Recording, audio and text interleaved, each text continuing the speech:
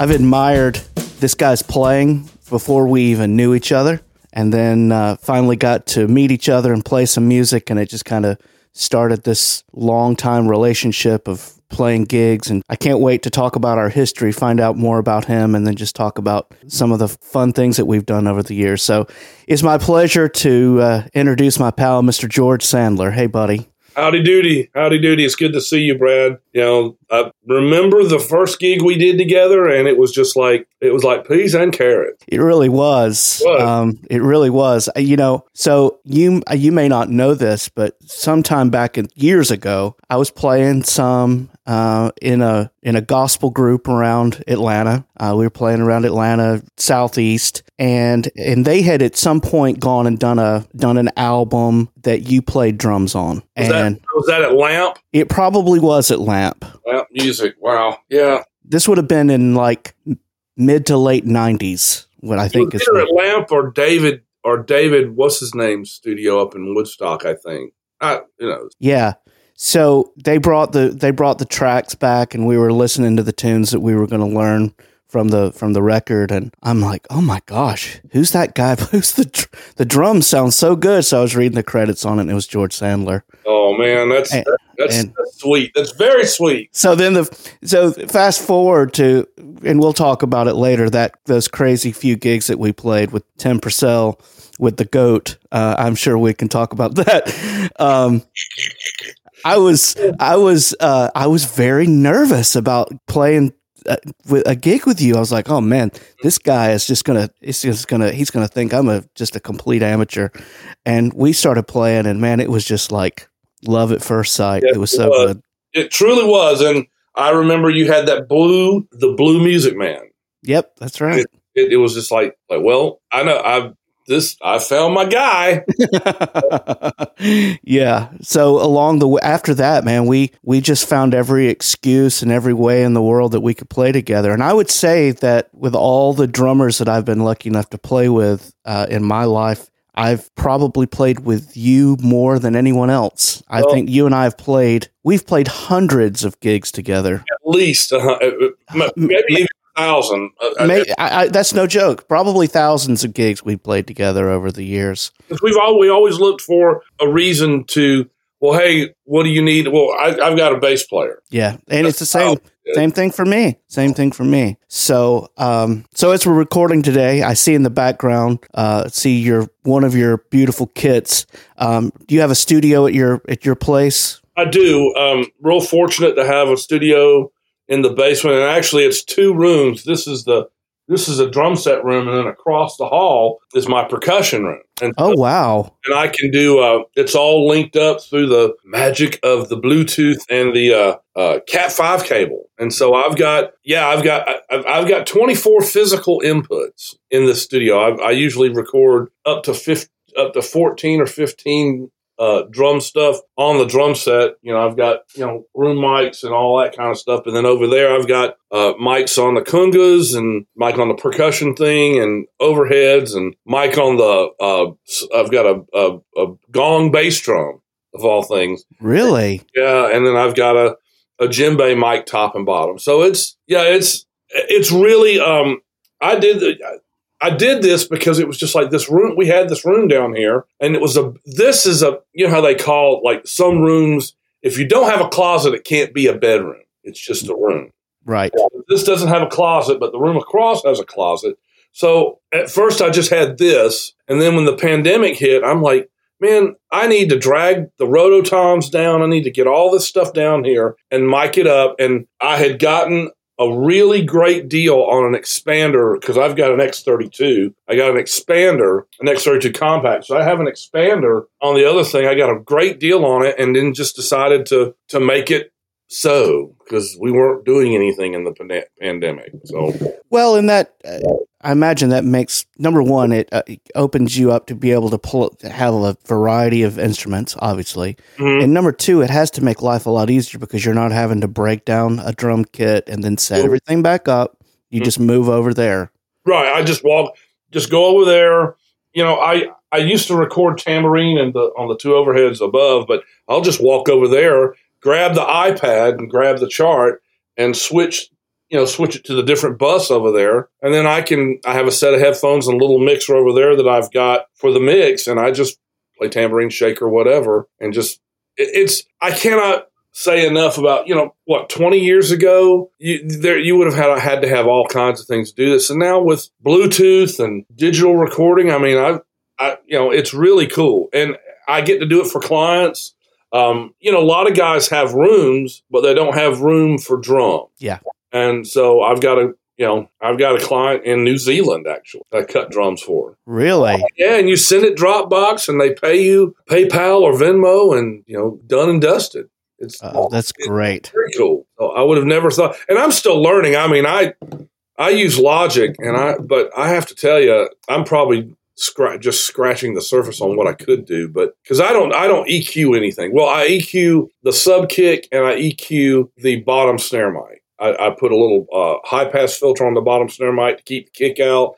On the sub kick, I roll everything off above 80, but everything else is flat as a board. And let them do whatever they processing once they get the tracks from you. Yep. And it's just been easy that way. I mean, somebody asked me, said, "Well, you should. What would you charge to mix?" I'm like, "Man, that is not my gift." Man, that is a whole other thing. I'm with you on that. I wouldn't even want to assume the responsibility of doing that.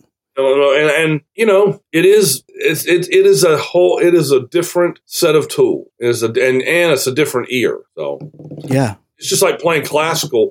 I love to play classical stuff, but it's a different set of chops. Yeah, it is. It's a whole different thing. So you started. I'm assuming you started in a middle school, elementary school playing percussion. Tucker Elementary School. Okay, Tucker Elementary. In with Don Erdman was the band director, was the director, and of course he jumped around to different schools in Perry. We lived in Perry, Georgia, and my dad and mom bought me an Acrolite. Yep. Okay. I still have it. It's out there on the right. That's cool. Original Acrolite, and started.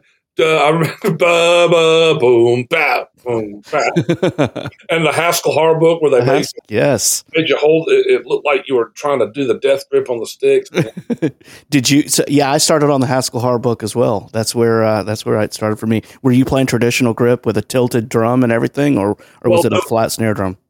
If I remember correctly, it was probably tilted forward, but it was. I mean, the picture they show in the Haskell Horror looks like the guy's choking the stick to death. It really does. Yeah, it's just like, I can't get this thing to work. I worked on it a little bit. I kind of gravitated when I started playing drum sets. I started gravitating more to match grip, and there's that debate. I just think that, I love traditional grip, and I still play it, especially if I'm doing brushes. Mm-hmm. But I'm a match grip guy pretty much almost everything else. Well, and we could probably spend the rest of our time today talking about the two schools of thought with that. And yeah, there's a place for each. But for me, and I'm curious to know your thoughts on it. Why utilize two different sets of muscles and try to make it sound the same? That said, George, there are people like our former teacher, Mr. Jack Bell, who can just play like no one's business while playing traditional grip. So I think there are exceptions to it. However, for me, match grip always just worked better for me. I think also the logic that I always used is that the reason why they came up with traditional grip is because the drummers they tilted their snare on their leg. And that's how they had to do that. And the other thing that I always run into is like every other instrument, unless you're playing, the only time I would maybe if you're playing concert bass drum and you got to go over it like this, but every other instrument utilizes some form of match grip, French grip, whatever, but it's match grip. And it's like you said, if you're wanting your hands to be similar or equal, you want to utilize the same muscle group. Now, what's funny is you laugh. I mean, it's funny you brought this up because I saw a video of Buddy Rich talking about it. He's like, well, that's all right if you're going around the drum kit, but the left hand falls this way and the right hand falls. And I'm like, no, it really doesn't, but I get it. So, so whatever, man. Yeah, it's, I think that after we're dead and gone, people are still going to be having the conversation about the difference between using matched and traditional grip. I agree. And you look at Dave Weckel, and Dave, I mean, just does phenomenal things. But I've also seen video of Steve Gadd as of late playing match grip because, him and Steve Smith, because as they say, as they get older, it's just easier. That, I hadn't thought about that, but yeah, that makes a lot of sense. Yeah. Dave moved back to St. Louis. Yeah, I heard that. I bet do you get to see him any? Yeah, I've gone to see him. He was doing he was kind of doing a tour warm up, and we went to see him, and it was like $15 to see him play. It was so good. And he has a big band up here now. Man, when he played at the Velvet Note with Oz Noy, he was great, and he was real nice. Yeah. He was a real nice guy. Yeah, he's so good. So real nice guy. So he said, "You want a picture or anything?" And you know how I am. I'm like, "No, man, I'm good. I save everything up here. I don't have to take pictures of everything." Yeah, that's it. Let me have an autograph, man. Yeah, he's one of those guys, man. He is still improving his craft. Just every time you hear him, you can tell he has something new in his toolbox, and it's just amazing. And it's scary. Yeah, it is scary. Cool. So yeah, it's scary. So you moved to middle school. We're still playing. Did you have a private teacher during any of this? Around after seventh grade, the way it was structured in Perry at the time was, and it was really weird. Some elementary schools went to sixth grade. Mine did as well. Yeah. Some of them only went to fifth grade. And so the one I went to sixth grade. And then for seventh grade, you went to Perry Middle School. And Perry Middle School had sixth and seventh grade, but I only went there for seventh grade. And that was when Bill Alford came, and he took over the band program. And so after the seventh grade year, then you go to junior high school. It's not like that now, but junior high was 8th and 9th grade in Perry for some reason. I don't know why. Wow. That's the way it was. And then high school was 10th, 11th, and 12th grade in Houston County. So anyway, junior high school, beginning of my 8th grade year, Mr. Alford said, "Have you thought about taking private lessons?" And I was like, "Well, yeah, I'd like to. I don't know of anybody around here." And he said, "Well, I know a guy. His name is Ken Gallagher, and he's the principal percussionist for the Macon Symphony Orchestra." And so, we looked into it, and he was teaching in Warner Robins, so that was the next city over. And I started taking with him, and I was went through the Haskell Harr book 1 and 2, the rudiments, and then we started on the Wilcoxon 150, Yep. And we did all that. And Ken, it's so 70s, man. Ken would be in there smoking. In the studio, just smoking, and he'd play, and he really helped me with my traditional grip better because he taught me a little bit about it, about trying it. You're not clamping the stick down. And then we worked on timpani, and I had made district all honor band and so forth. And then I think that was my ninth grade year? No, it was my 10th grade year. I was still taking lessons with him, and I was marching in the band at Perry.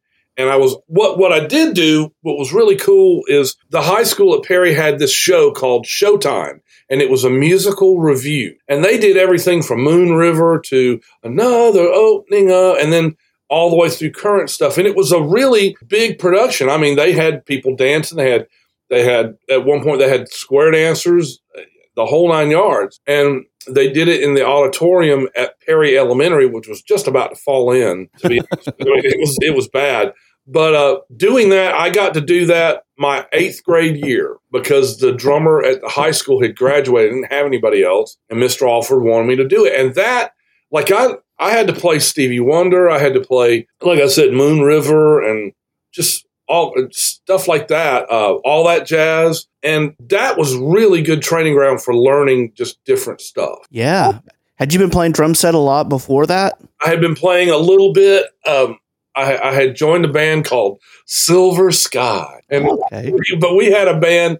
It was a really weird. We had a guitarist, we had a keyboard player, we had a bass clarinet, a sax, and a trumpet. The bass clarinet was the bass guitar. It's really strange, but it was cute that we played. Like one of the songs we played was the Eddie Money's "Save It for a Rainy Day," but they had written an arrangement for it, and it was we played a grand opening at this shop at this little mall in Perry, and I was hooked. That's it. Yeah. I was hooked. I was like, well, this is good.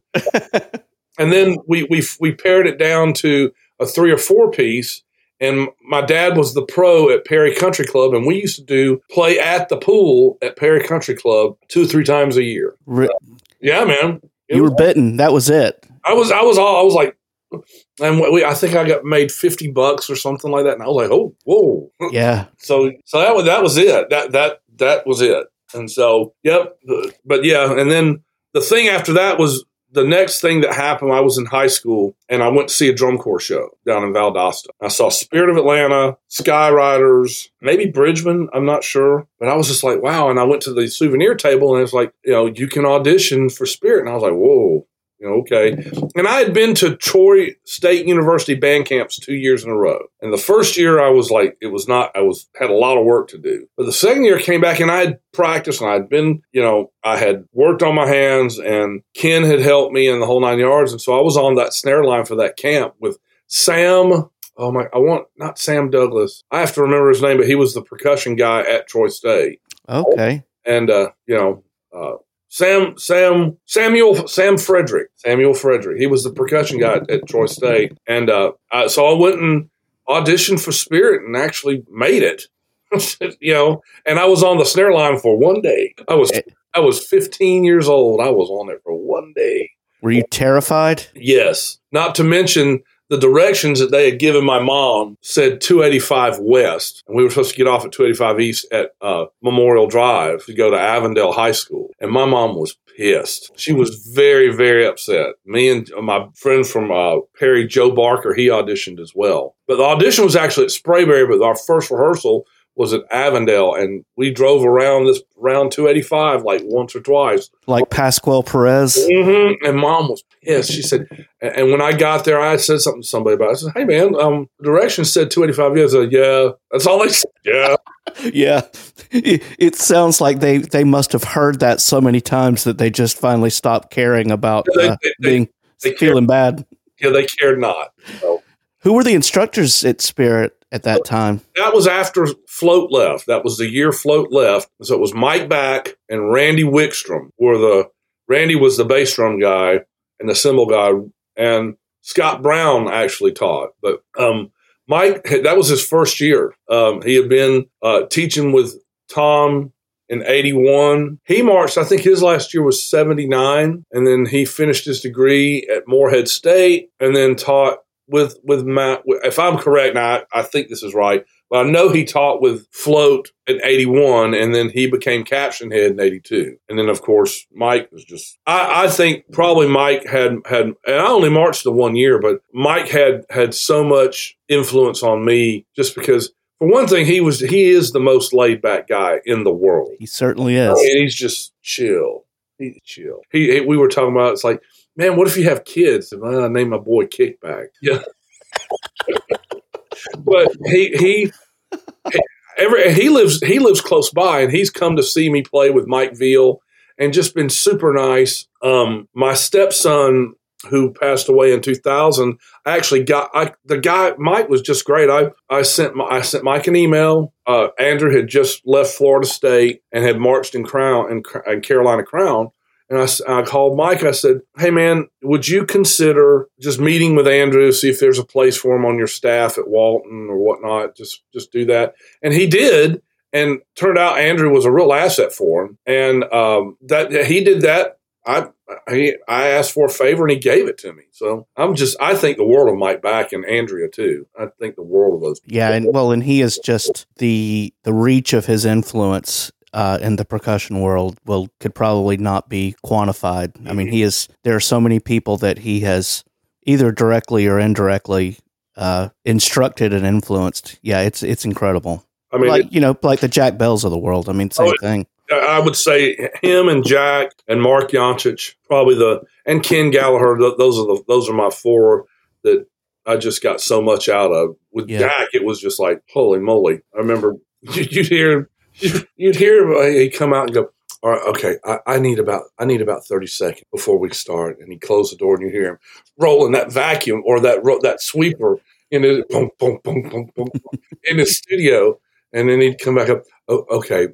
I'm ready. I'm ready to begin. He was very, nonplussed, man. That's it. But he was, yeah. And we could talk we just could like talk before. About Jack Bell, about Bell. I mean, gosh. Yeah. I mean, the influence on you, on me, he taught Skylar. I mean, he changed the path for Skylar as a percussionist, and just like he did for us, Oh yeah, and I think the world of. I would think the world of him too. So but yeah. So I marched Spirit in '82, and then we moved in the middle of my junior year. We moved to Conyers, Georgia, and that facilitated my marching. It was easier to go to Spirit rehearsals to do that. And, then I marched at Heritage, and Heritage had a good band program, had a great band program. So it was going from Perry had a good program, but it wasn't like Heritage. Heritage had a top 5 in the state, probably in the country at the time. They were playing level 6 music, which not a lot of bands at that time were playing all level 6 music. Yeah. So you played snare on the drum line and then doing snare on the drum line. And then we had, it was funny because Perry, and I say this with all due respect, Perry, we didn't have anything. We had like 2 or 3 timpani maybe, and they were old. And we had band room. We had band in the cafeteria. Perry was the redheaded stepchild of Houston County. And it's not like that anymore. I went back for my 40th reunion of all things, and they've got not 1 but 2 band rooms. They've got a band room just for the drum line. What? Yes, they have a band room just for the drum line. They got big band room, sort of big band room for the drum line. And they've got it going on, man. It's beautiful over there. But that was the same thing for me. I started at South Forsyth when it just opened as a high school, because Forsyth Central had overgrown the capacity of the school, so they opened up a second high school in the south part of the county. And the band program and the budget and the instruments, it was just an afterthought. Basically, almost the entire time I was there, no good timpani, no good mallet instruments. I mean, we were just kind of having to figure it out on whatever we had. We did not have a concert xylophone, did not have a marimba. I had never seen a marimba until I moved to Heritage. And they had one of those, the ones, the 4, not the 4 octave ones with the smaller bars. It was a Musser, but it was I want to say it was Imperial or something, but it was, I'd never seen that before. And what we did for mallet instruments at Perry, we just took the marching instruments, put them on a thing. Yeah. That's what we did for the xylophone. We had one of those, I guess, 2.5 octave marching xylophones, and that's what we did. Yeah, that's it. No chimes, and at Heritage, I think they had 4 or 5 timpani. I was like, whoa. Yeah. But it was cool though, living in Perry. My dad, I actually got the idea, and my dad helped me make timpani mallets. Really? Yeah, but they were.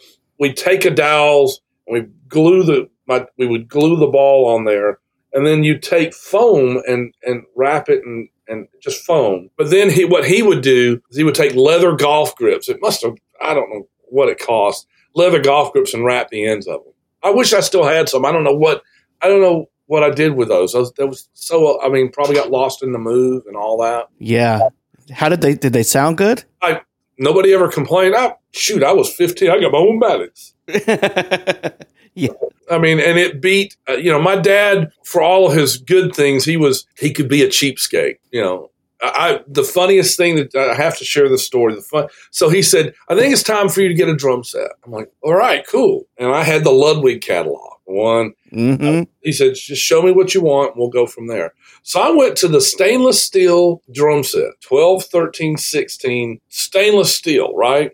And then, of course, I got to have Zildjian cymbals. So I put together a list, and he took it, and he gave it to a buddy of his who was a Spalding salesman. And then his buddy, in turn, ran Ideal Music in Atlanta, Ira. Ira called him. He said, well, Henry, I got your boy's list here. Said, how good a boy is he? And Dad said, he's a pretty good kid. He said, is he $6,000 good? And he said, no. Dad called me down to the pro shop. I'll never forget it, because we lived really close, and I used to go down there and pick up golf balls and whole 9 yards. And he said, I got your list back from the guy over in Atlanta. I said, yeah. And he said, you know how much all that stuff costs? I said, no, sir. He said, $6,000. And me, I went, okay. He said, I'm not spending $6,000 on you, George. There's no way. So I got this Pearl Ruth, one of those off-brand made in Japan things, and it had a rack tom, floor tom, and a 20-inch bass drum, and it was wrapped in silver. Hence, and then that's why we called the band Silver Sky. And it matched. My dad was like, "Well, it's going to match the snare drum I already got for you," which it did. And then he had to special order a 13-inch tom for it. And then he would go to pawn shops and pick out cymbals. I had a crut, cymbal, and I had something else, but it was, that was what I had. But yeah, I wanted a stainless steel big beat out of the catalog, $6,000. $6,000. I don't know how much those drums weighed. Oh, we got some stainless steel marching drums, some of the snares, and that was when you had a sling. And I just remember those things being heavy. Oh, yeah. I imagine a bass drum was just... I can't even imagine. And again, we had bass drums that matched, and those guys wore straps. And those guys wore straps, and I can't imagine what they weighed. I just can't. No. Probably still, people experiencing permanent back issues from years, the years in high school carrying those drums around.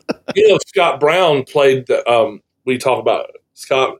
He marched in Spirit when they had the 7 triples and then the 4, and he said his back still bothers him. Oh, man. So yeah. I just, golly, the things you do for love. That's exactly right. I remember Scott Brown, when I knew him, was when he had Great Southern Percussion. Yep. Him and Leon Burdett. That's right. Him and Leon Burdett and Kim Lloyd. Yeah, that's right. All 3 gentlemen and scholars. I love those guys very much. Absolutely. Every so often, he's funny. And Leon is a pastor in a church in Alabama. Really? Yeah. And Kim and I are both fellow Bama fans. And so we've commiserated the other day about the loss of our coach. Oh, yes. Those guys had great Southern percussion and they had great Northern percussion, if I'm right. Didn't they? Oh, I don't remember that. I know they had great Southern. Maybe they did away with great Northern. I don't remember, but great percussion. When I was in 8th grade, I started taking private lessons with Tim Howard. Oh, yeah. And Tim was close with those guys, and that's how I met them. And then they used to have the Great Southern Day of Percussion, which is kind of like a PAS event, and we would always go and take a percussion ensemble and play for those things. Oh man, we had that indoor. I took Heritage a couple of years. So yeah, that was the drum line that I ended up. We're fast forwarding, but I ended up being the percussion instructor at Heritage for about 10 years, and I took those guys to the indoor thing, and that was when drumline like Villa Rica and stuff. They were really into the indoor thing. And now it's a whole different thing, but you really had to think. I mean, it was a different thing. You had to think drill and the whole 9 yards. Yeah, I remember Cleveland High School in Cleveland, Tennessee. They were at that time. That was the best high school indoor line I think I had seen. They were unbelievable. Yeah, they have. I don't know what their program is like now, but they were the only. As far as when I was a senior in high school, we beat them band wise, but they spanked our butt drum wise. Yeah, and that's So I have to ask this question as we're talking about DCI and indoor drumline, and this is when you and I are allowed to get on our soapbox about a few things.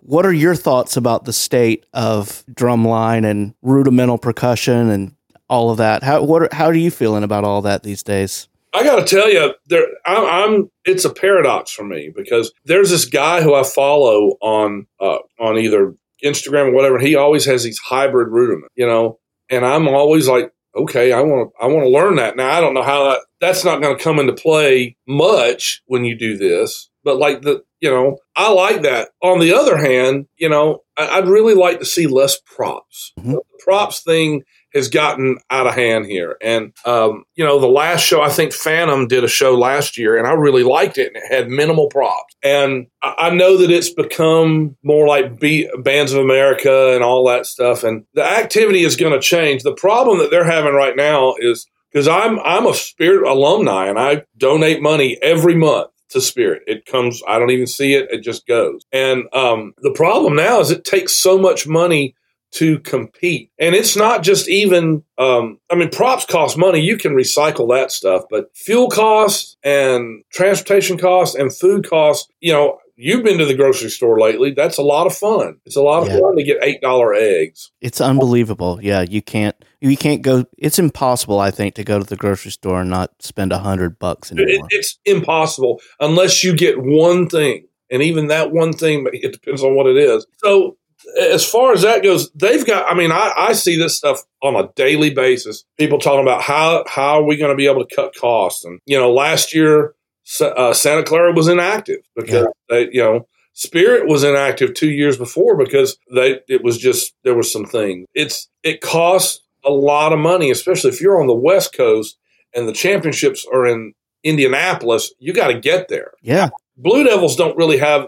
Blue Devils are the exception. I'm sure it still costs them money, but Blue Devils are the exception. And I hope that SCV comes back like they have. I just think that at some point, I love the state of rudimental drumming. Those kids play stuff that I never even thought about. I was looking at a thing yesterday. It's a 5. It's a hybrid rudiment. It's like and they call, they have the names from Chutter Cheese, and it's a 5 with a flam. It's like a Swiss triplet on the first 3 things, but it's a one hand, so and then it's a cheese followed by a tap, and then you alternate. And there's this other thing that I've been working on. It's a Swiss triplet followed by a flam accent, then you swap it. And then you put a diddle on the second partial of each triplet, so it becomes this like a flam drag kind of thing. Yeah. Flam drag, but it's a right-handed flam. I don't know. I love that stuff. If nothing else, I like it because I can't play it, and it's fun to challenge myself. Mm-hmm. I just wonder. I just wonder where I'm curious as to see where the activity goes. I love drum corps, and I like shows that I can recognize the music. Blue Coats did a great Beatles show. It was fantastic. Yeah. And Blue Devils last year, they did Both Sides Now, the Joni Mitchell's Both Sides Now in their show. And I'm like, you had me at Both Sides Now. Yes. That's beautiful. And when you do stuff that folks recognize, at least for me, I love esoteric stuff. I do. But, if all your stuff goes, man, I don't recognize one bit of it's all original music, and you go, I can't remember a melody. And, yeah. But they've got some challenges ahead of them. Now they're doing a DCI all ages. Really? Yeah, so they're not, the senior corps are now going to be part of DCI. It'll all be the same thing. This is the first year they're doing that. Wow. Well, I'll be interested to see how that all goes. I would like to see how that works out. Every year I think, I'm going to go march Corvettes. And I'm like, No. All it takes is stepping outside in the middle of summer, and you're like, no, I'm good. I don't know. And,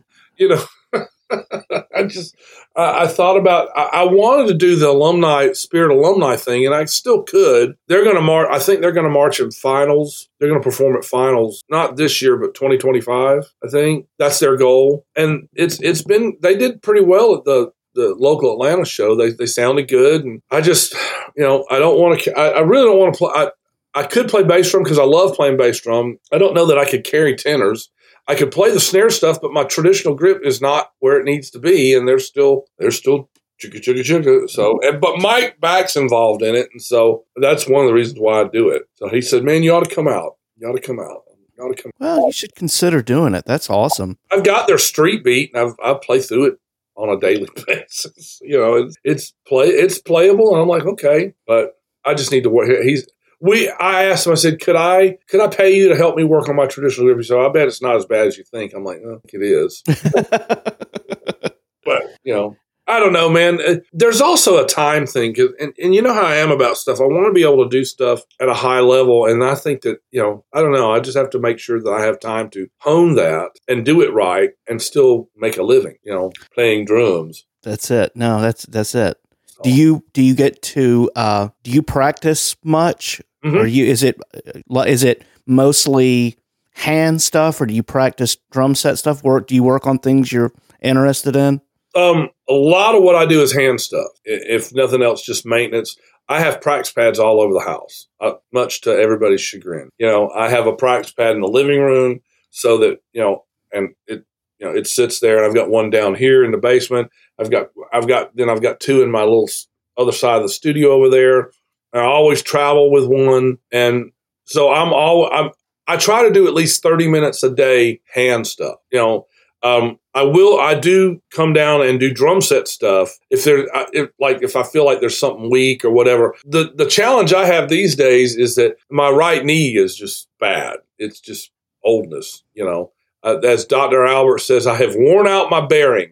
So I will do some work with my feet and do some practicing stuff and try to learn some new stuff and really try to do that. But I will tell you that if I'm not playing and I have a long week ahead, I will take that time to rest. Sure. And just do hand stuff. I'll always do hand stuff, because that just to me is, I can always do that anywhere. Yeah. Well, and it's fun. I heard a story years ago about Vinny Colaiuta, like checking into a hotel and like playing on the counter at the hotel. He carries a pair of drumsticks with him everywhere he goes. Yeah. I don't know about you, but I keep a pair in the bag that I travel with. I know I have a pair of marching sticks in my backpack, along with a spare pair of drum set sticks, and then a set of timpani mallets and a set of brushes. It's ridiculous, kind of, but I do have those in my backpack, along with my laptop and my iPads and my in-ears and stuff. So yes, the short answer is yes. I still try to practice. Mostly it's hand stuff. But I do, having this down here and being able to come down here and play anytime. Well, I can't play anytime, but be able to do that is the real luxury. And I bought one of those Drumeo foot pad things. Oh, really? I bought one of those little. It comes with a beater and it sits. It looks like a little trigger. And I have not set it up in the living room because I have a feeling Sheila would kill me. But but I do, and there's grandchildren, and they're just, into everything. So yeah, that would just be an immediate thing for them to be like, oh, I'm going to play with this. They all play with poppy sticks, and I've got a little set of those mini LP bongos, and they like to play with that. Mm-hmm. Oh, that's great. Yeah, man. But so I do practice. I still practice a lot. That's fantastic. If nothing else, just to keep the rust from collecting. That's all. Well, that's it. And it's, as someone who doesn't play as much anymore, it's amazing how quickly you lose it and how long it takes to get it back. If I go, if I go on vacation or something, I will take a practice pad and I try to get on it at least once or twice. But yeah, I kind of feel oogie. Yeah, I'll play a couple, play a little bit every day. Yeah, absolutely. Absolutely. It's, I will admit that I do not practice anywhere near as much as I would like to and as much as I should. And I should do it just as just a way to kind of as some therapy, to just kind of just free my brain of maybe the stuff that's stressing me out. I don't disagree with that, and it's good therapy for me. And like I said, I do these hybrid things, and I'm just amazed that these kids play. It's and again, stuff like I had breakfast with Scott Meter the other day, and I was showing him the thing with the Swiss triplets, and he was like, yeah. I was like, man, you should come over and play. And I will tell you this, Brad, and this is the God's honest truth. The books that I have over there in my practice room, I have the 150, and I have that rudimental swing book that he wrote, But then my kids got me the NARD solos, except for Cody took the A and covered it up with an E, so it's the Nerds.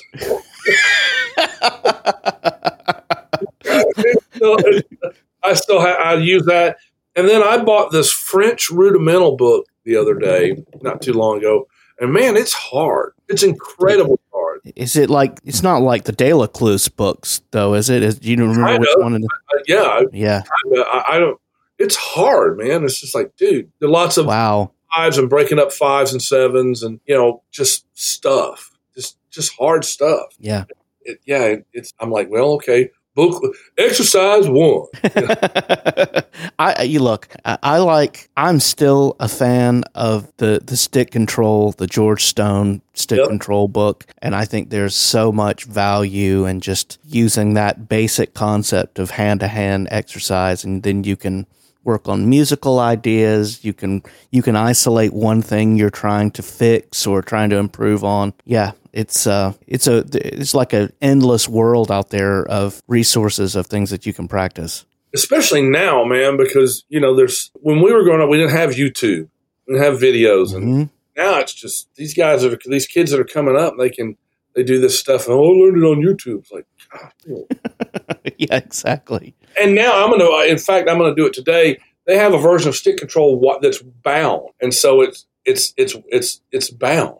Really? Yeah, and it's like, I want that because, open it up and then you got to, and I want to get that. The other thing I do is I don't know if you Tommy Igoe, he's got this thing called Great Hands for a Lifetime, and he's got this lifetime warm up that he and his father came up with, and that thing is awesome. And you can do that. If I do that, I'll try to do that once a day. Not worried about the tempo, just going through it. And it'll put some hair on your chest because really, if you really do it the way he does it, it can be tough. I mean, especially it's really good. And he's I do that. Try to especially for sessions.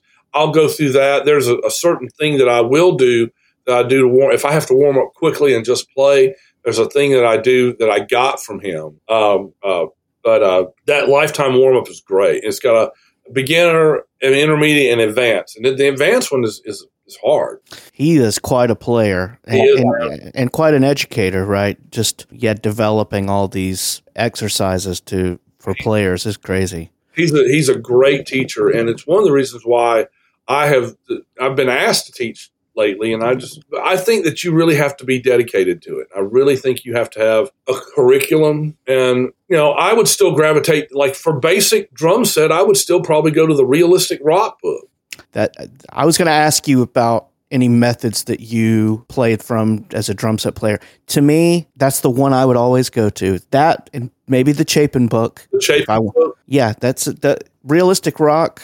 To me, is still It can get you on the path you need to be on. Yep, and the important thing about that book for me is it's not hard, but that's where you develop your feel. That's right. That's where you develop your feel, and I went through that book. I went through Realistic Rock.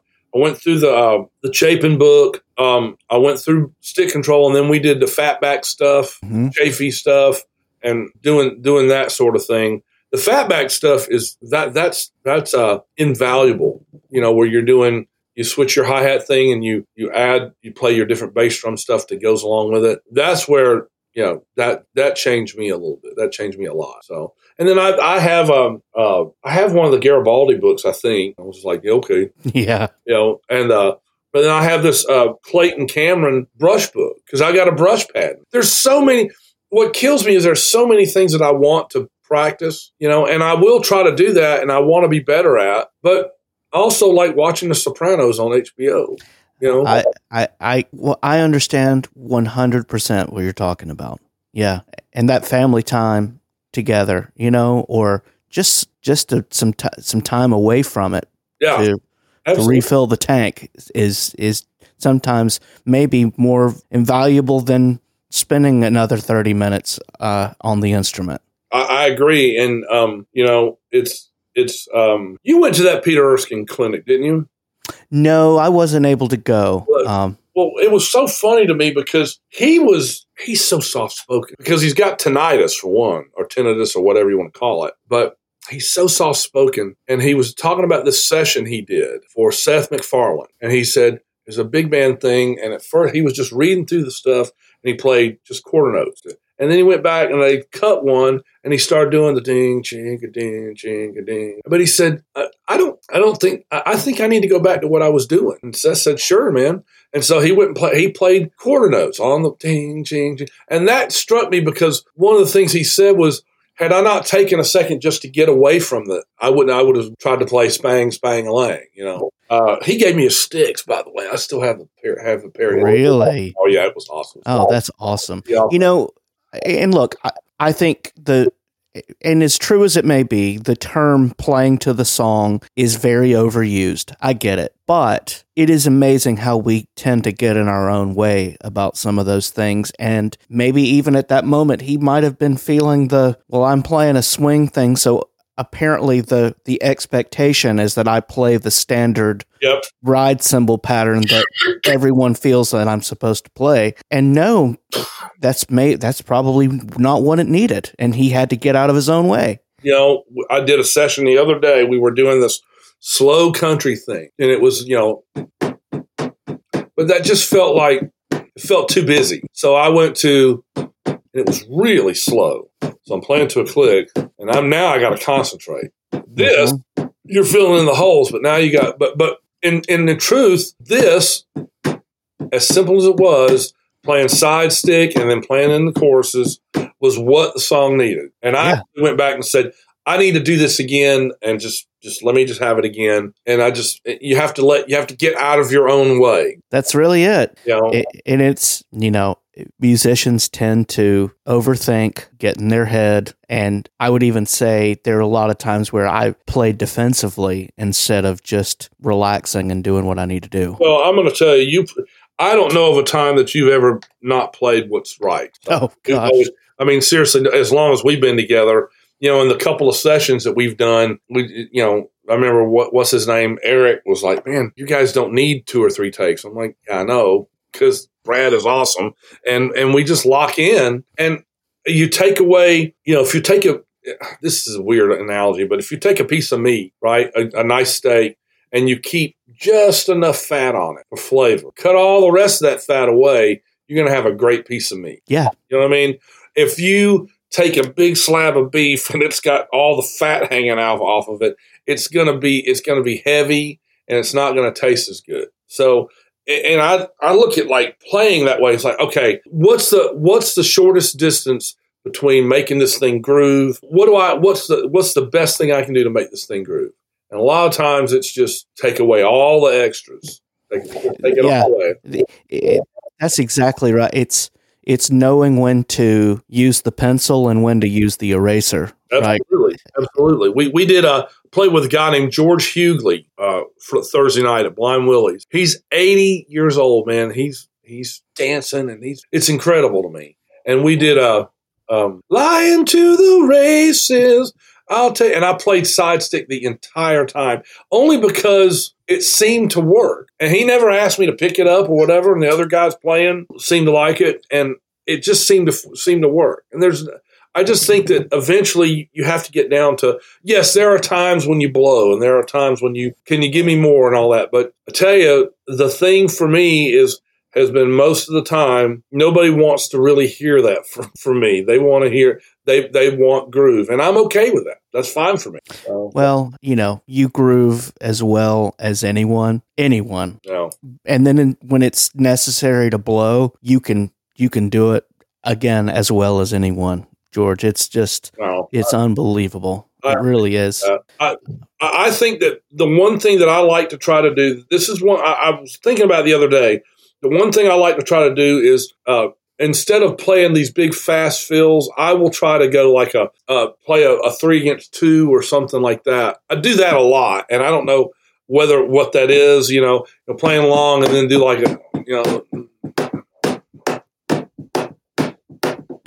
that kind of thing. I don't know why.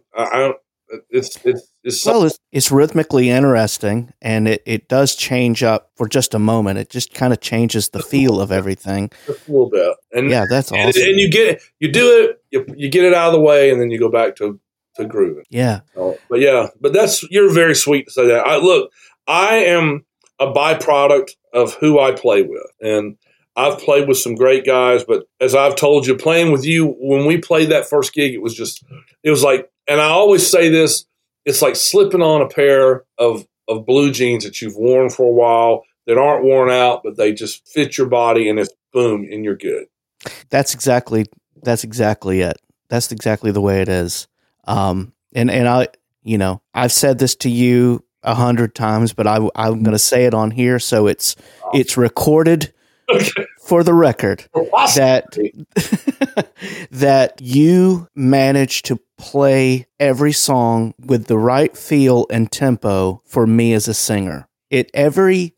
We play a song one time and we figure out where that tempo and feel needs to be. It is going to be that way every time from then on. And it is so easy to be a bass player and a singer when you're playing drums, man. It is a complete pleasure. Well, you're a sweetheart, and I will tell you where I started, where I got that from, and I'll tell you where I got that from. And I read an article about Greg Bissonette.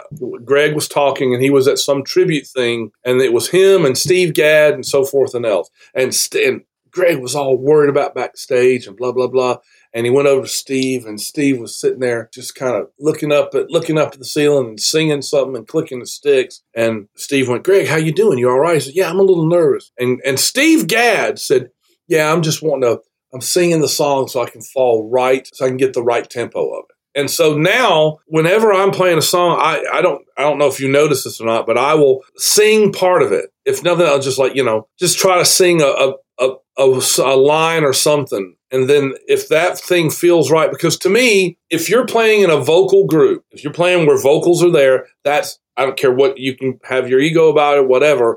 Vocals are the main, that's what people listen to. That's what people gravitate towards. And if you are singing, if it's too fast and you can't get the words out, then you failed. If it's too slow and it sounds like a funeral dirge, you failed. But if you've got it to where the vocals sit right where they're supposed to sit, then you've succeeded. And that's the only way I do it. I literally will, sing a phrase of the song before I count it off. If I don't do it just in my head. Well, and we talk about playing to the song, and that conversation typically is about playing fills or playing groove, but not enough attention is given to the tempo element of playing to the song. Right.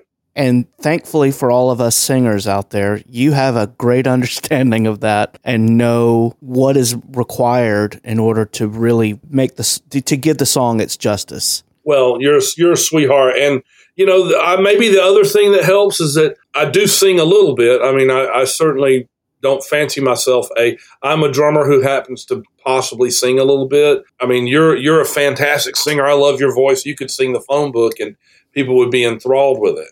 And don't even sell yourself short that way because they love your voice. I've always loved your voice. But if nothing else, I can apply that. I've got to sing, Johnny come lately. I've got to sing that phrase. And it's got to be in time. If it's too fast, then New Kid in Town sounds like we're off to the races, and that's not what it's supposed to be. Yeah, no, that's it. That's it. And, on behalf of all of us singers out there, thank you, George Sandler. Oh, you're a fine gentleman. You're a great guy. And, like I said, one of the other things that I love about your playing and your vocals, but there's a lyrical playing to your bass playing. Is a roundness to the tone, and it's just this groove thing. I know that I hope that whoever hears this doesn't think that. I mean, if you think that this is a mutual admiration society, well, it is, because I adore Brad. I adore his playing, and I hate that he's in St. Louis. I know, man. You ain't in St. Louis. That's right, exactly. So I'm trying to think of how to set this story up. So in the early 2000s, I was playing, and I think you probably were too. We were orbiting in different universes, but we were both playing a lot of those radio promotions for the country stations in Atlanta. That was a big thing at that time. It was a huge thing. And kudos to, what was it, Kicks and Eagle? Yeah, Kicks and Eagle. Especially race week. Yeah. They kept all, I mean, they had radio remotes almost every night. So I was playing in a band with Tommy Dodd and some other fantastic guys. Yeah. Mike Johnson. Yeah. And you were playing with Tim Purcell and the Mustangs. Yep. And Mike was not available to do a gig at one point, and Toby Ruckert subbed for Mike. So that's how I got to know Toby. Yeah. Just a fantastic guy. Oh, what a great guy. And so you guys had some gigs coming up, and it was for Race Week. Right. It was two back-to-back gigs down in like Stockbridge. No, this was in Jonesboro. Jonesboro, you're right. You're right, George. A Terra Boulevard. That's it. Moly. Yeah. And so they called and asked if I could sub for you guys, sub for your bass player. And I think the first one was at a Kroger or something. It was the Kroger. It was outdoors. Yes. And it was in the evening, I believe, and Kyle Petty came, and people were standing around the damn block holding doors and tires and everything else for him to. I mean, there was a guy standing there with a hood and a door, and I was like, "You've got to be kidding me!" And they were all getting his signature on them. Yeah, and they were giving away race tickets, which was just so. The second gig was at another. It was at an Eckerd's. It was at an Eckerd drug company. That's right. Yep. Yes. And they were giving away. You know where I'm going with this. Oh, I know exactly where. They're giving away race tickets, and I guess this woman thought that she could sweeten the deal to maybe get race tickets. And oh my God. So we had finished. All right. So we had finished. Remember? Yes. We finished, and they had this big wheel. And I don't know if it was Cadillac or it wasn't Rhubarb, but it was one of the radio personalities out there, and they'd spun. You spin the wheel and you get tickets. We had finished. We were almost packed up. This is how I remember it. Maybe you do. This beat up, cream-colored, rust-covered Volare. Thing, and it's creaking, and it backfires. Pow! And they park. And these three people get out. God love them, man. I mean, holy moly. And one of them's carrying something, got her arms curled up. Y'all still giving away tickets? And it was like, no, ma'am, we're done. And Toby, I don't know what made Toby go do this, but Toby said, she's carrying something. I'm going to go check it out. I'm like, okay. And he went, whoa, it's a goat. It's a baby goat. This woman brought a baby goat to this event to try. I don't know if she was going to try to bribe them. It was traded in for some tickets, but she brought a baby goat. She brought a baby goat, and she said, well, I brought my goat. I named it Jimmy after Jimmy Johnson. I named it Jimmy. He's our favorite driver. And he had been there. If I'm right, he had been there and he had already gone. That was when he was on the Bush circuit. He was driving the Excedrin car, something like that, if I remember. Because I got two little cars that I gave to my boys, and I wish I had them now because they were autographed by him. They probably, whatever. But he had left. She said, is Jimmy still here? I was like, no, he's gone, man. Well, I brought him a goat. I just would love to have heard the conversation that led up to that, them thinking that was the best idea of the day. We can't leave the baby goat alone. We need to bring it with us. He ain't gonna make it by himself. But we could parlay this into some tickets. That's exactly right. Needless to say, they did not get tickets for their effort. And it was, God love them, but they were three of the most unusual looking. That lady came up in her like muumuu. She was wearing her house coat. Mm-hmm.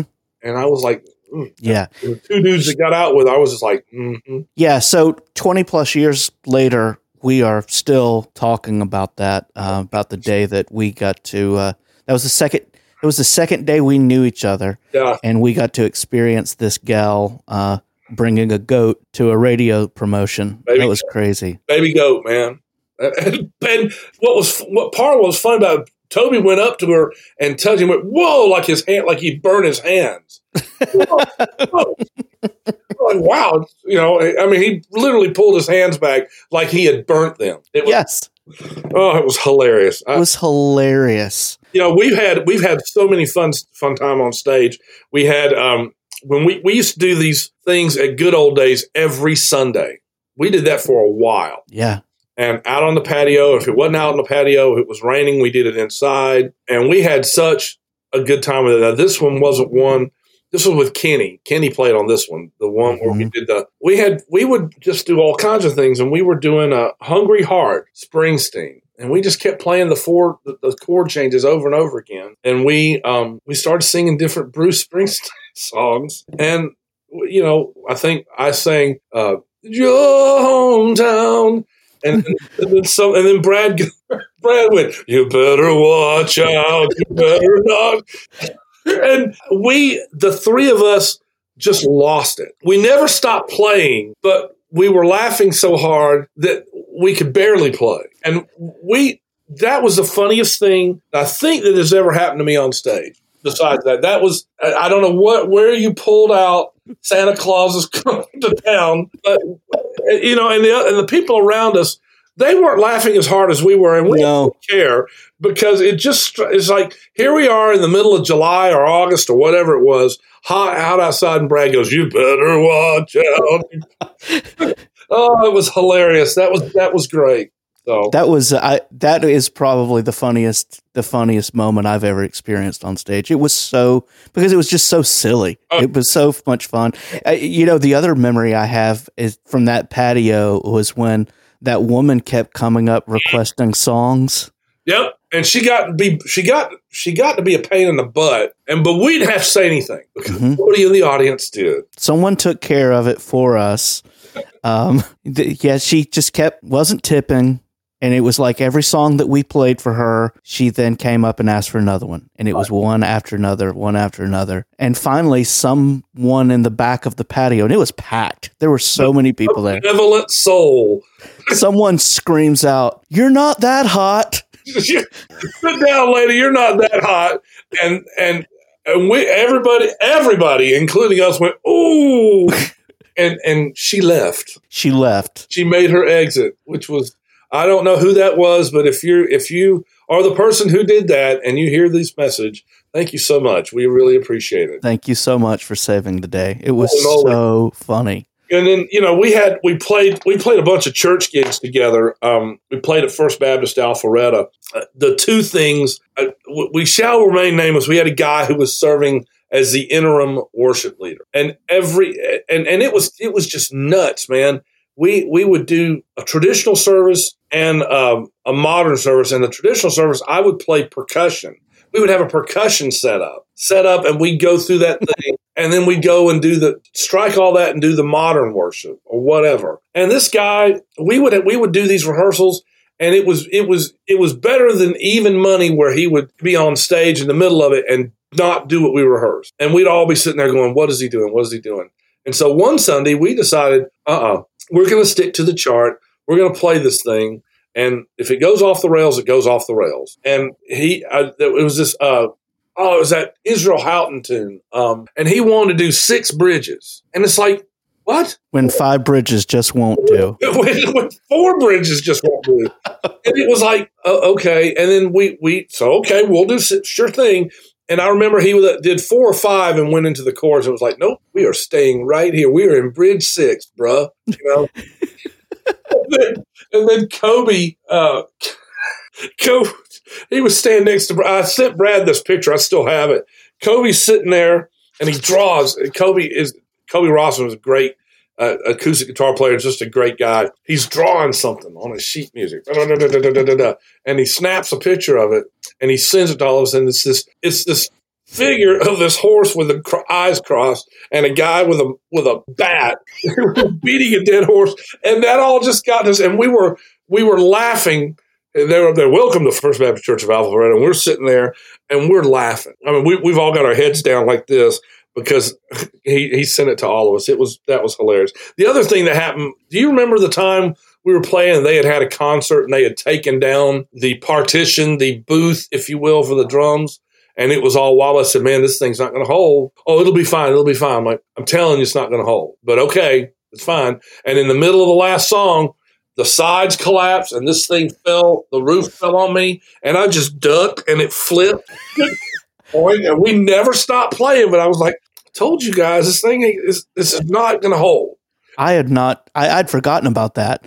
And the band played on, the Titanic is sinking, but the band played on. Brad's got his head down like this because he's laughing, and I'm Oh my God, that was priceless. We could have been a viral sensation on YouTube. Oh man, if someone had captured that moment. Where was the capturing? I mean, that guy who got hit by the cross that fell. Yeah, exactly. Exactly. So yeah, man, we've had a lot of good times playing together. Brad shared a recording. Now, where was that? That was at Terra Humata. We didn't think anything. Everything sounded. I was amazed at how good everything sounded. So I just would bring a little Zoom recorder, and I don't know if you remember, but above the bar there was a ledge, mm-hmm. and I would, at the beginning of the night, I would just turn on the Zoom recorder and sit it up there. Wow! And it would just pick up everything in the room. That is, to me, that's a testament to that piece of gear. And also, I will say this, a testament to the three of us, you, Brooks, and myself, that we just balanced each other. It was a balance.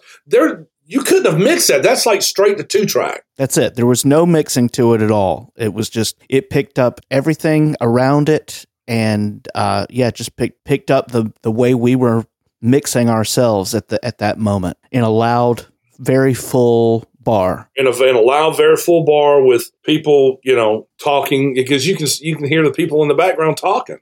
Mm-hmm. Yep. So we started, you and I don't even remember how it all started. I guess we had done some trio things.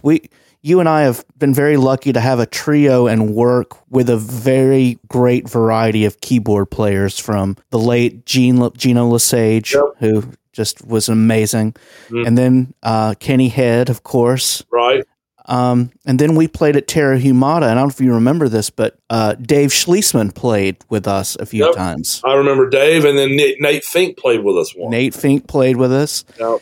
And then Brooke Smith, who I met playing in Living Large with, yep, and then you played with. I remember the first time you met Brooks was you were subbing on a Living Large gig. Yep. And I remember we were doing sound check, and you and I started playing a song, and Brooks looked over at me and he was like, "Oh, well, I can tell you guys have never played with each other before." It was so funny, man. Brooks is such he's got perfect pitch, and that alone, but he's such a great musician. I mean, he played with a band called the Grapes in Atlanta, and he's been with he's got a thing called the Yeti Trio, and they play stuff way out there stuff, just out there stuff. But he just, the three of us, and again, this is not belittling any of the other keyboard players we played with. Certainly, we had great times with Kenny and and other guys, but the three of us sang well together and played well together, and we enjoyed the same music, and it was just again another instance of having a nice broken in pair of jeans and just putting it on. It just felt right from the start.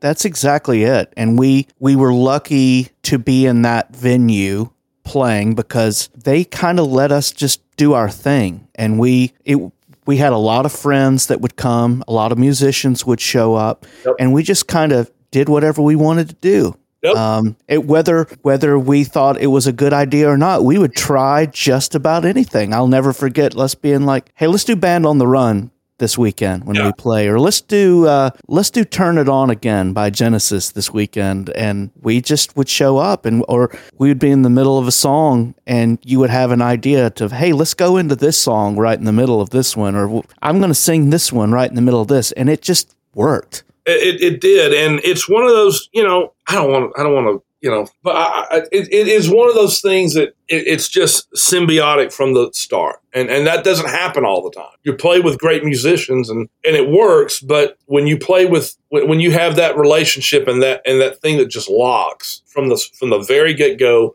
I mean, gosh, we did that wedding up on that hilltop for the Stinson. Yeah. And I mean, we went on tour. We loaded my van full of gear because we had to have everything go. Was that in North Carolina? Where was that? North Carolina. And we had to come. It was in part of North Carolina. We came back through South Carolina. We stopped at that Fuddruckers on the way back.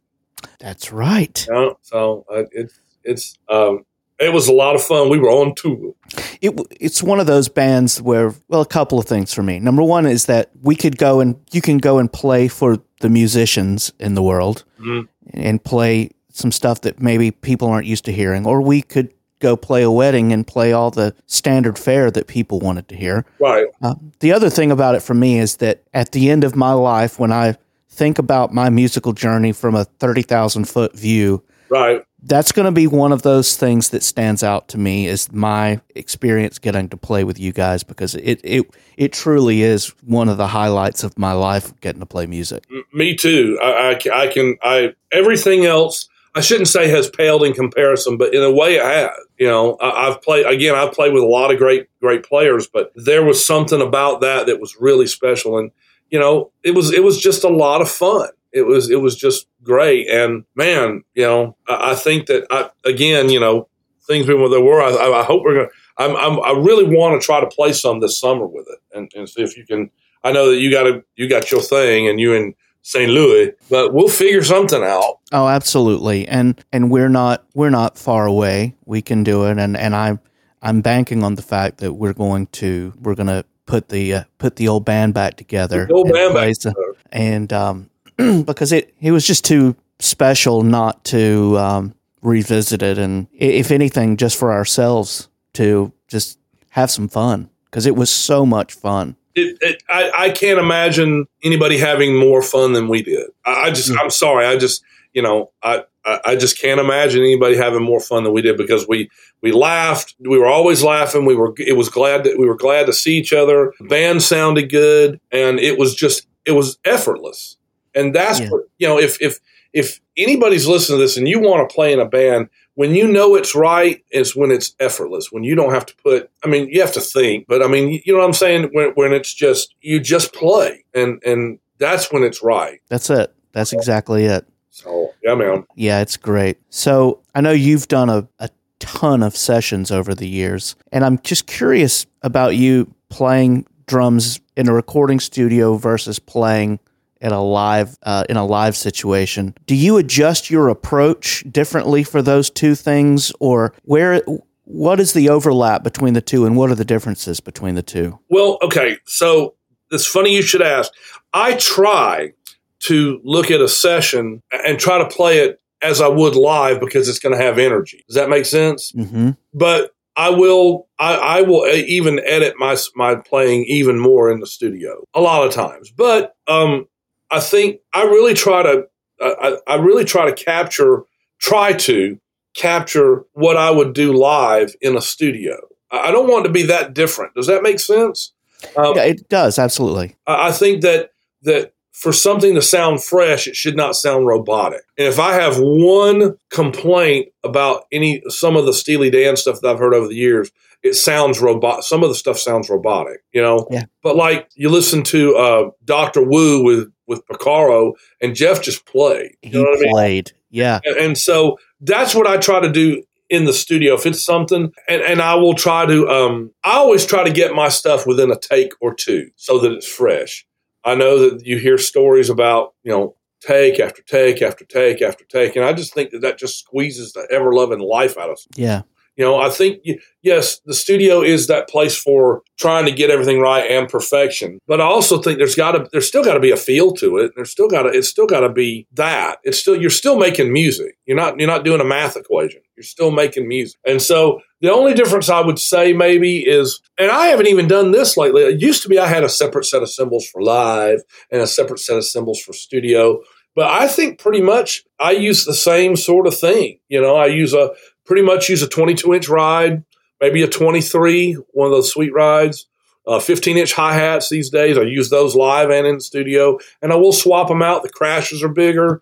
You know, I try to approach it to make it as fresh sounding as possible. Does that make sense? Yeah, it absolutely does. Yeah. Well, I don't know that I adjust anything. I might, I use the same sticks. You know, there are some drums that I will only use in the studio only because that I'm paranoid about them getting hurt live. Mm-hmm. But, how many snare drums do you typically take to a session? Well, okay.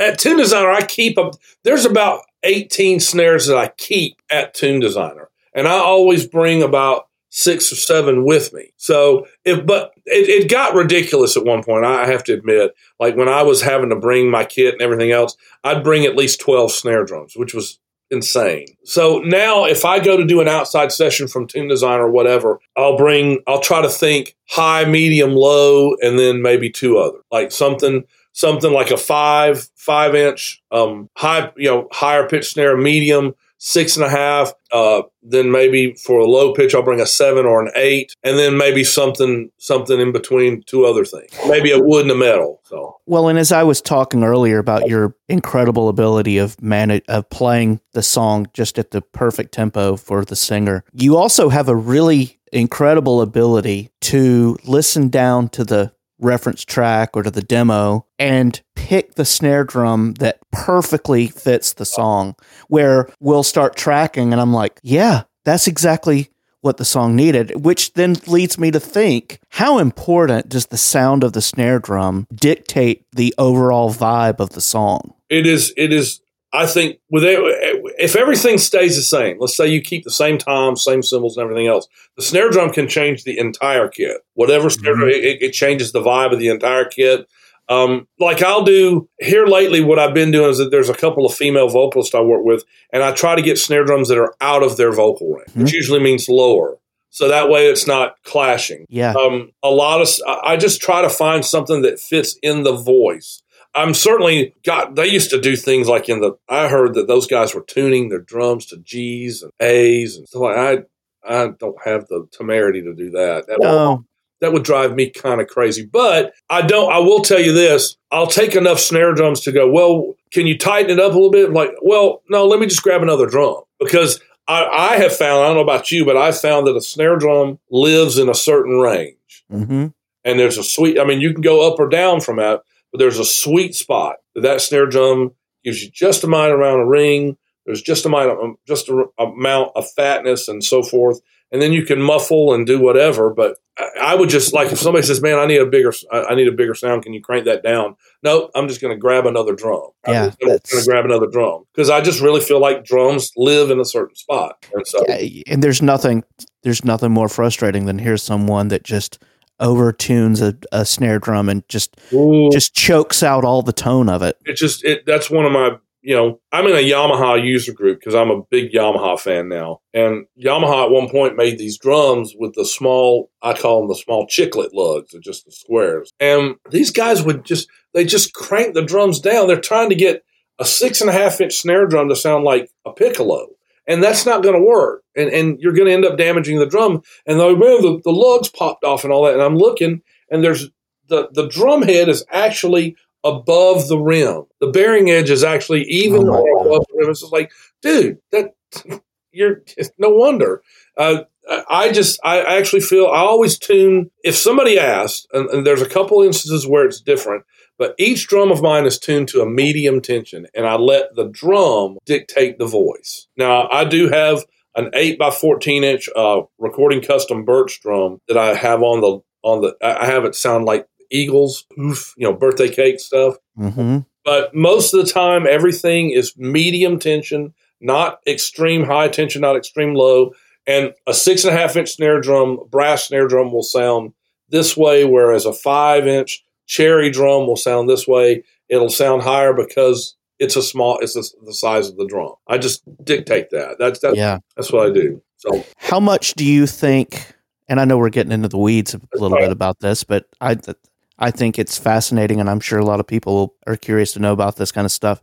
How much weight do you put on gear versus touch for the tone? Yeah, here's a good example of that. Remember, Wilson, right? Wilson Rascal. Mm-hmm. Okay, so yeah, I've heard he had somebody come up and sit down on his gear. Remember that? And it sounded okay, but then Wilson played it, and it sounded totally fatter and the whole 9 yards.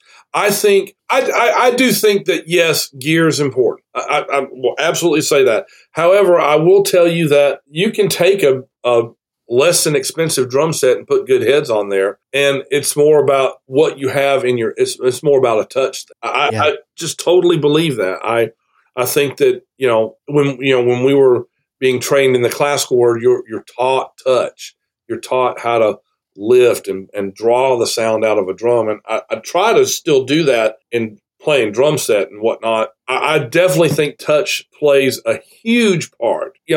Great gear is great gear, and everybody makes great gear these days. I'm serious, but the difference to me is, I've heard people play. I'm real funny about people playing my cymbals, because I think that I heard this from Peter Erskine, that he feels like, and I kind of agree, that cymbals get used to a way that the molecules are moving, and they get used to a certain touch. And when you go away from that, it gets kind of weird. Does that make sense? Yeah, it does. And so, yeah, I think touch is extremely important. I think that, especially if you hear like guitar players and stuff, man, there's a huge difference in guys like that. I mean, I've gone to hear a band and sat in to play bass with them, and without touching a single knob on the rig or on the guitar, it sounds completely different. And it's in your hands, it's in your touch, and it's just in your note choice, or, Absolutely. If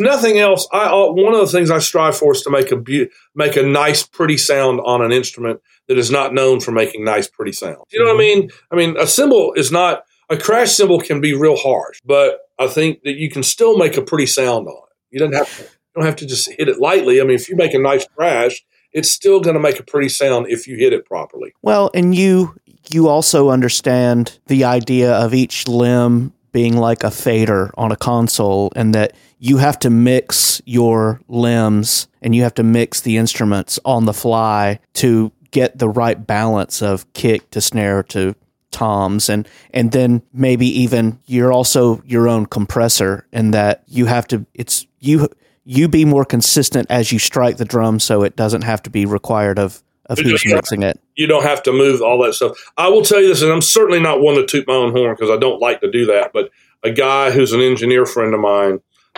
named Mark Balsigler, at one point I had put a GoPro camera up at the studio at Tune Design, and I had just let it run, and I posted it, and he made the comment, he said, "Man, that's just the GoPro video." He said, "And how you mix yourself, it sounds like it just sounds like a drum set. It doesn't sound like hi-hat here and snare here, and that fiddler crab thing. Remember what's his name?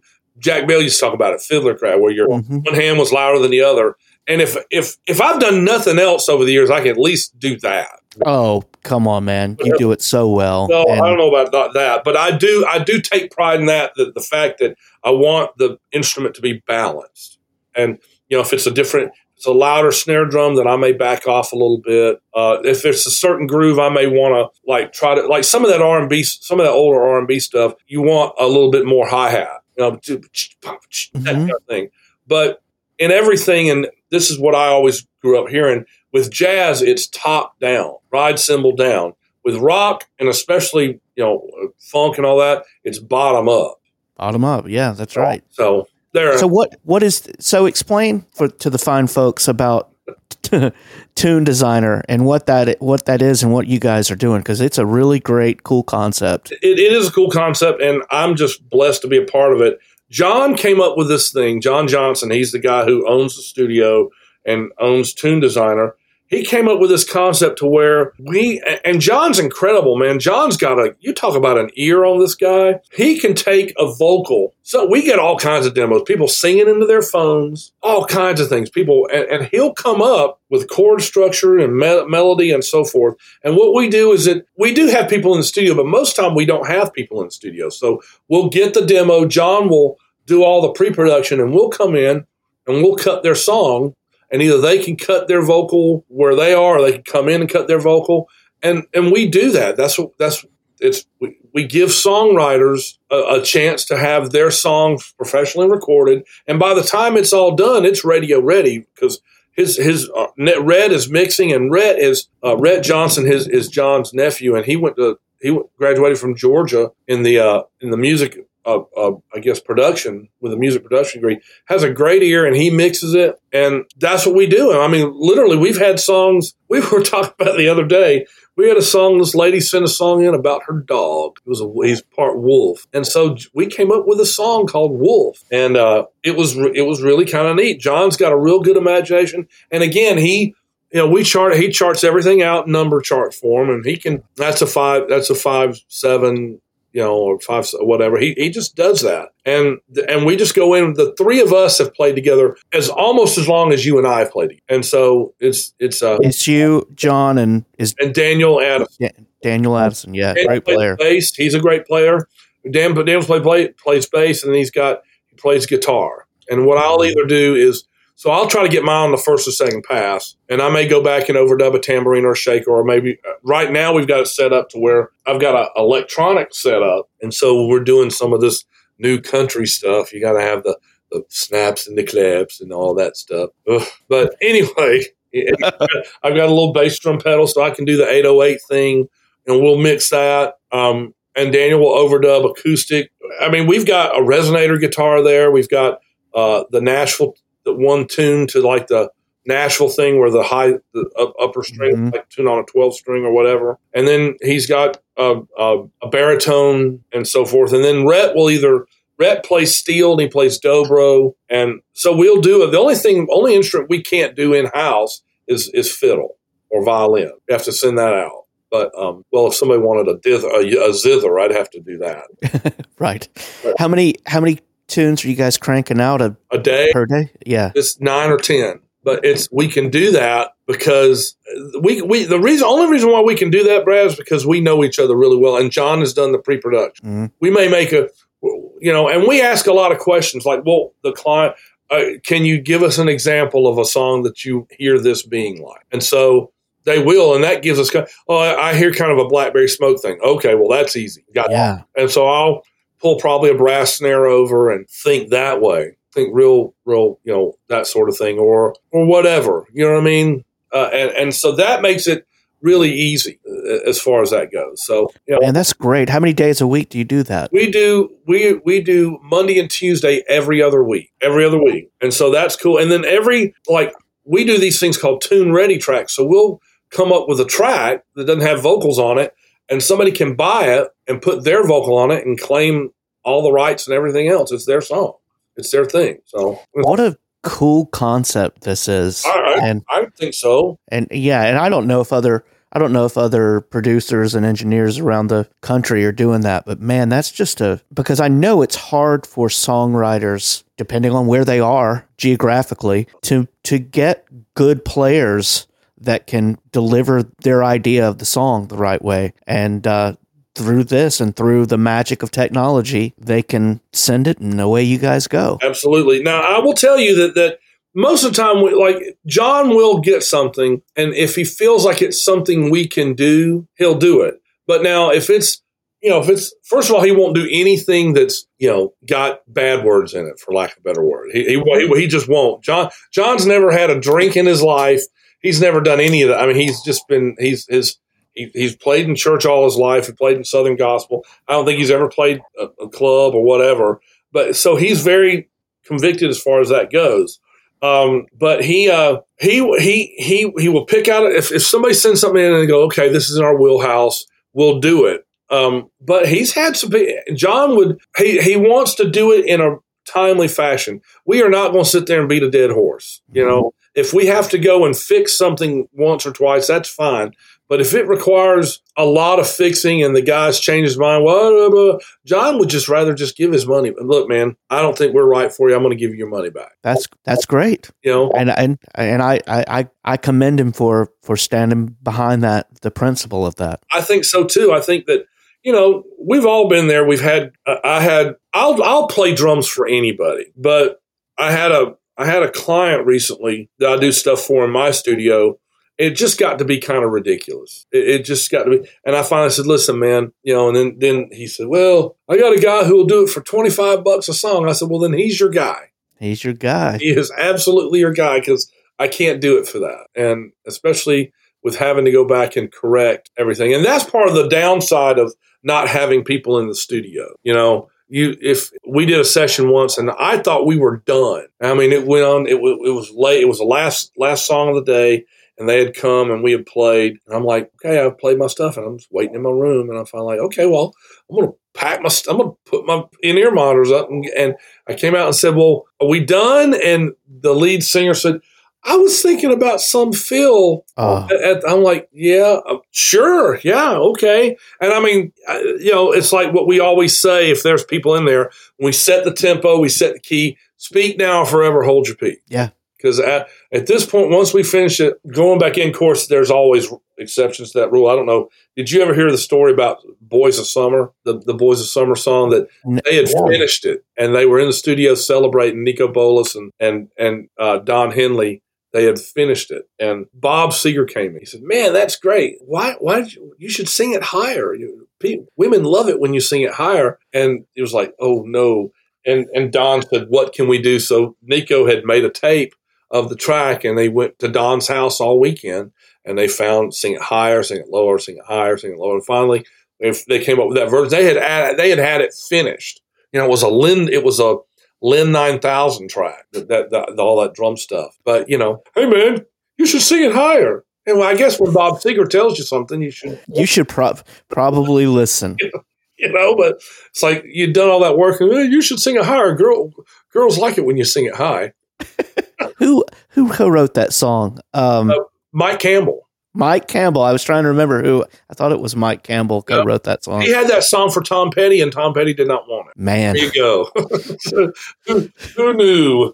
Who knew, man? But yeah, so with the 10 Designer stuff, I've been very fortunate. John has been really good to us, and it's good stuff. I still have stuff to do. I will do stuff for them occasionally on weeks that we don't have stuff. If somebody comes in and they want a thing, I'll do stuff and I'll send the files to them from here on this thing. But normally we do everything there. So and you get to leave your gear set up and you just kind of roll in and do it. Yeah, they've got I acquired a Pearl fiberglass kit similar to the one I had, but it has a 24-inch bass drum, 12, 14, 16-inch toms. And then I had some side racks that I had used on one kit, and I just got tired of them. So I brought them, and so everything's in place. I walk in. I even have a pedal. I walk in, and I'll bring a few snare drums with me, and we'll go. I even have like Innovative Percussion is who I use for my sticks, and I have a great relationship with them. I have an endorsement with them. I endorse their sticks, and they send, I have them send sticks there so that I don't have to bring sticks from home.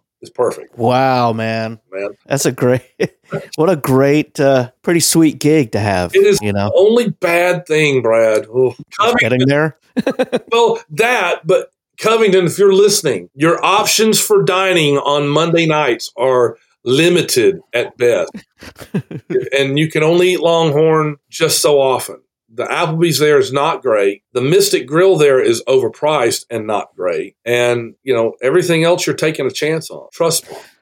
Well, I'm sure with the far reach of this podcast that the fine folks with the Chamber of Commerce will certainly get something in their suggestion box. We'll see. They have a great restaurant there called City Pharmacy, and it's really great, except for it's not open on Monday. Come on now. Oh, man, I'm serious. They're not open on Monday. So, I don't know. Anyway, we'll see what happens.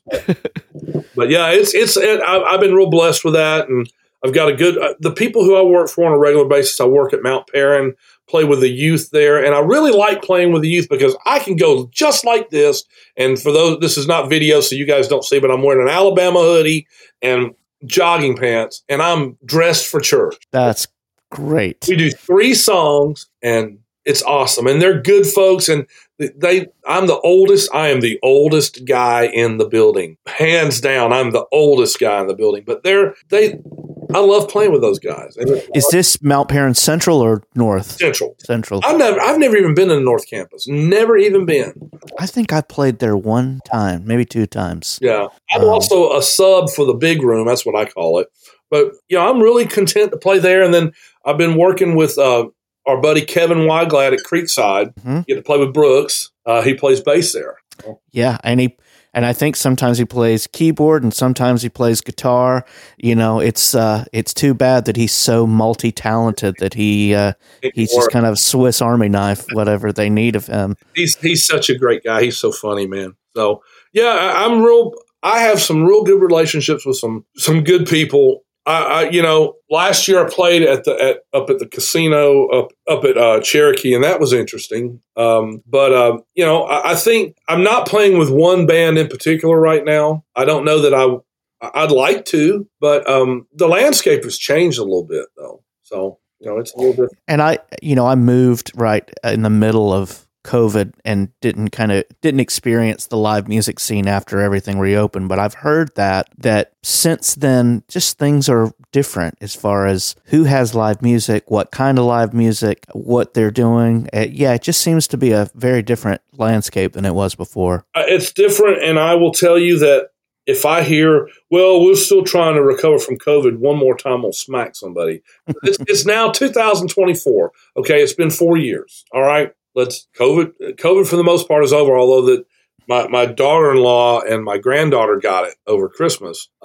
But there's that, and I think that there's a tribute band thing going on, that thing going on, and I have my feelings about that because I was in a tribute band. I did the Cheap Trick thing for a while. And I like what we did. We haven't talked about this, but we had a Beatles cover band. We were not a tribute band. That's right. It was never meant to be, nor was it ever a tribute band. It was a cover band where we just played the music. And we loved playing the music because Brad and I are both huge Beatles fans. I think, yeah. But anyway, so I think that there's the tribute things going on. Why do you think that that's is it economics? Does it allow a venue to kind of feel like they're getting a big name without having to pay for one? I think that's absolutely correct. And, you got bands that, there's Tom Petty tributes out there. There's John Mellencamp tributes out there. There's a Journey tribute. There's a great, departure. I mean, oh, they're great, man. I mean, and that guy, Brian, he nails that stuff and they sound awesome. And then there's a friend of mine named Bevan Davies. He owns a not holistic, but a Pit Stop for Pets, but he's the drummer in Zozo. And buddy, I got to tell you, if you want to see Led Zeppelin, besides going to see Jason Bonham's thing, those guys are. Bev's got the orange drum set and orange Vista lights and everything else. I think it's that, and I think that the people who want to spend that money. Remember these are people that some of these bands don't exist anymore. Or the original band has kind of become their own tribute band because there might be one original member or zero original members, or they have a new lead singer. I mean, it's incredible. It's you got to hand it to bands like REO Speedwagon, who still have a few of their original guys, especially their lead singer. Loverboy, that guy's still out there. Doing Styx, they sound great. They sound great, and boy, I saw them when we played at the casino. They were playing up in the event room, and they sounded amazing. They're just incredible. But all of our heroes all my heroes are in their 70s. Yeah, I remember back in like 2017, 18, there was a wave of losing a lot of our heroes, and I worry about that. It's going to happen again. I think that. I want to make sure that Paul McCartney's wrapped up in cellophane, and Stevie Wonder, and Elton John, and I think also too that it's real important that at some point you step away. You can't do this forever. That's it. What do you want your legacy to be? And the way you go out is, I don't want to be remembered for being a has-been. I don't either. And I've told my family that. I think I'm honest with myself enough to where if I felt that my plane was slipping, then I would just go, you know what? It's been a good ride. Yeah, that's it. And I think that it's important to do that. So, yeah, the landscape of the club thing has changed. Some clubs that existed don't exist anymore. That's just, they just don't exist. They didn't make it through COVID. Or the club has changed their target audience and changed who the clientele they're trying to attract, and that dictates the kind of entertainment that they book. Yeah, it's frustrating sometimes. It really is. It's I don't know about you. I don't go out as much anymore. No. I in fact on gigs where it's late, the cool thing when I was playing with Mike is we played till like 11 all the time. But like, that whole adage of nothing good ever happens after midnight. And it's the truth. And I think also, and I'll say this, and if you're a live music fan out there, I may not be talking about you, but I may be. People have the pandemic did not do anything for keeping folks sane. And I'm telling you, people do crazy stuff these days. They will walk on stage or just behave badly. And I just don't want to have any part of that. Yeah. I don't go out very much, especially to hear music, but I just read about these stories of these entertainers that people jump on stage or they throw things at them. It's like, folks, stop it. Yeah. Just, and it's not even at sporting events too. People do just silly things. And I just I implore everybody to use your head for more than a hat rack. Just try to think to yourself, do I look good in stripes or aren't? Because folks aren't playing around anymore. No. And I think the other part of that too is we live in a viral world where social media and your it's not even 15 minutes of fame, it's like 15 seconds of fame now, where someone is just wanting to be the top video on YouTube or TikTok or whatever the kids are watching content on these days. And I think that's the motivating factor for a lot of these really silly decisions that people make. I don't disagree. I saw something on this long line. I saw this meme the other day. If the Titanic would have happened today, and it has all these people in the water hold their phones up, videotaping, the boat capsizing. It's like all these guys in the water have their phones, and they're capturing the video of the ship sinking instead of and then freezing to death. But they got to capture that video. You're exactly right. That's exactly it. So, look, I love social media. I think that it can be used good and bad. I definitely think that there's a whole lot of pluses to it. I definitely also think that there's some stuff that should not be attempted. But there you go. I agree 100%. I agree 100%. I am old, so there you have it. Yeah, I do feel like, I'm more and more turning into the get off my lawn guy, and one of the old guys on the Muppet Show, but it's okay. Dude, listen, I am known in the neighborhood. I live on that corner there with a four-way stop, and people blow through that four-way stop. And I have gotten on the Foxhall side and said, swear to God, I'm going to buy me a paintball gun and sit on my porch and go and light up whoever's passing through that stop sign. So do it.